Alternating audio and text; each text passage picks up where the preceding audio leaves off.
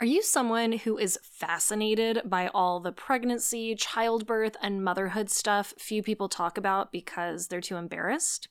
If so, welcome to the motherlode of all things taboo, or at least really wild and interesting.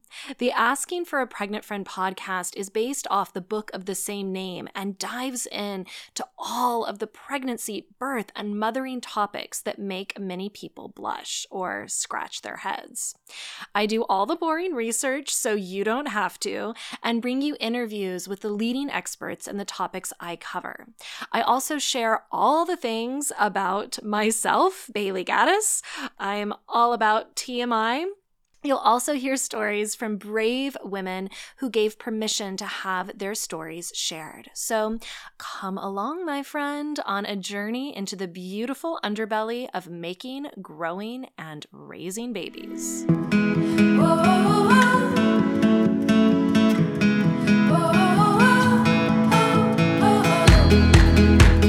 You might have noticed that most of the messages society gives us about childbirth boil down to, it will be the most painful experience of your life.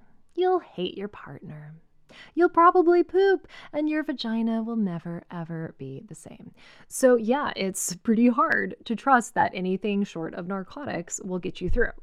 When I was pregnant, I religiously practiced hypnobirthing techniques and told everyone who asked that I believed this method would work. But I was doubtful, like really, really doubtful. Even while preaching its benefits, I would think, how is a bit of breathing and meditation going to get me through the whole process of pushing a human out of my vagina thing, without screaming for drugs? But despite the doubt, I kept practicing. I kept asking, well, what if this actually works? And watching hypnobirthing videos actually chipped away at my doubt more than any other aspect of preparation. Witnessing these women have intense experiences with calm and without drugs helped me hold on to that what if. If they can do it, what if I can too? And then I went into labor. Like, holy guacamole, was it the most intense emotional and physical experience I've ever had.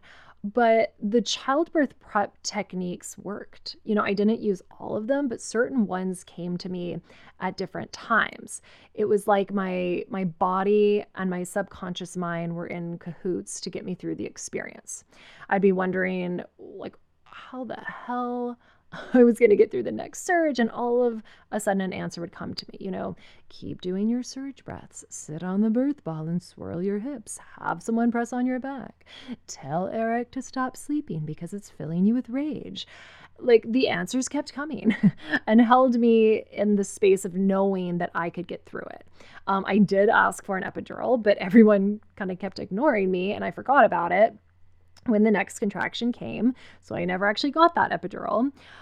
With all that said, my birth could have played out very differently, even with the same amount of preparation.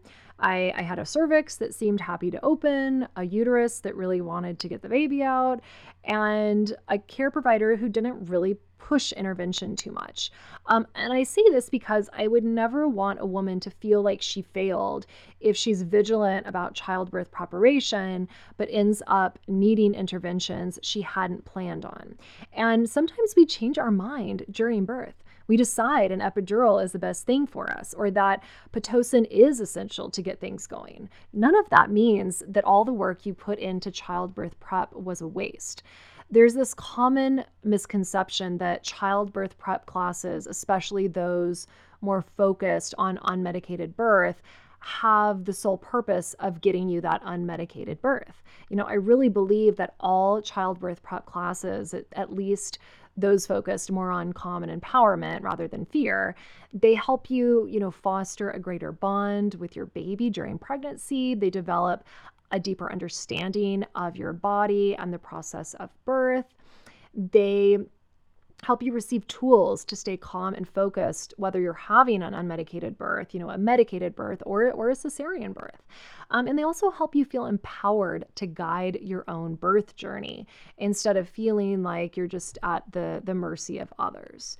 And you don't have to have complete faith that the class you're in will get you an unmedicated birth or whatever type of birth you're hoping for. You just have to remind yourself that you are doing yourself and your baby a huge service by putting thought and preparation into your birth experience, even though you have no idea how it will unfold. But to increase your chances of this class working, I first encourage you to find a childbirth preparation method and a teacher that you really resonate with. As all methods and teachers are not created equal. You'll have a much better experience if you put time and effort into researching the various methods available and then call up the teachers you're considering. And I recommend calling or doing a video chat because it's easier to get an accurate read on someone when you're actually speaking with them. And if you prefer online classes, look for a free introduction video you can watch before committing. You can find my online courses at a link I provide in the show notes. And once you find the course for you, fully commit to it.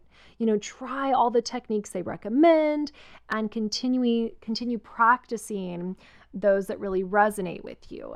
And remember, you don't need to believe that everything you're doing will guarantee whatever type of birth you're hoping for. All you have to do is believe that all this preparation will serve an important purpose, even if you don't know exactly what that is. If you can subscribe, comment, that would be so incredibly helpful. That will allow me to keep providing this content for you guys. All right, love you. Is pregnancy or early motherhood making you feel other than? Is it triggering all sorts of weird emotional and physical stuff you are sure no one else is going through? If so, get your copy of Asking for a Pregnant Friend, 101 Answers to Questions Women Are Too Embarrassed to Ask About Pregnancy, Childbirth, and Early Motherhood. This book is like the modern-day Dear Abby for pregnant women and new moms who want to get straight yet loving answers to the pregnancy, birth, and mothering questions they're too afraid to ask. Those questions that make you blush.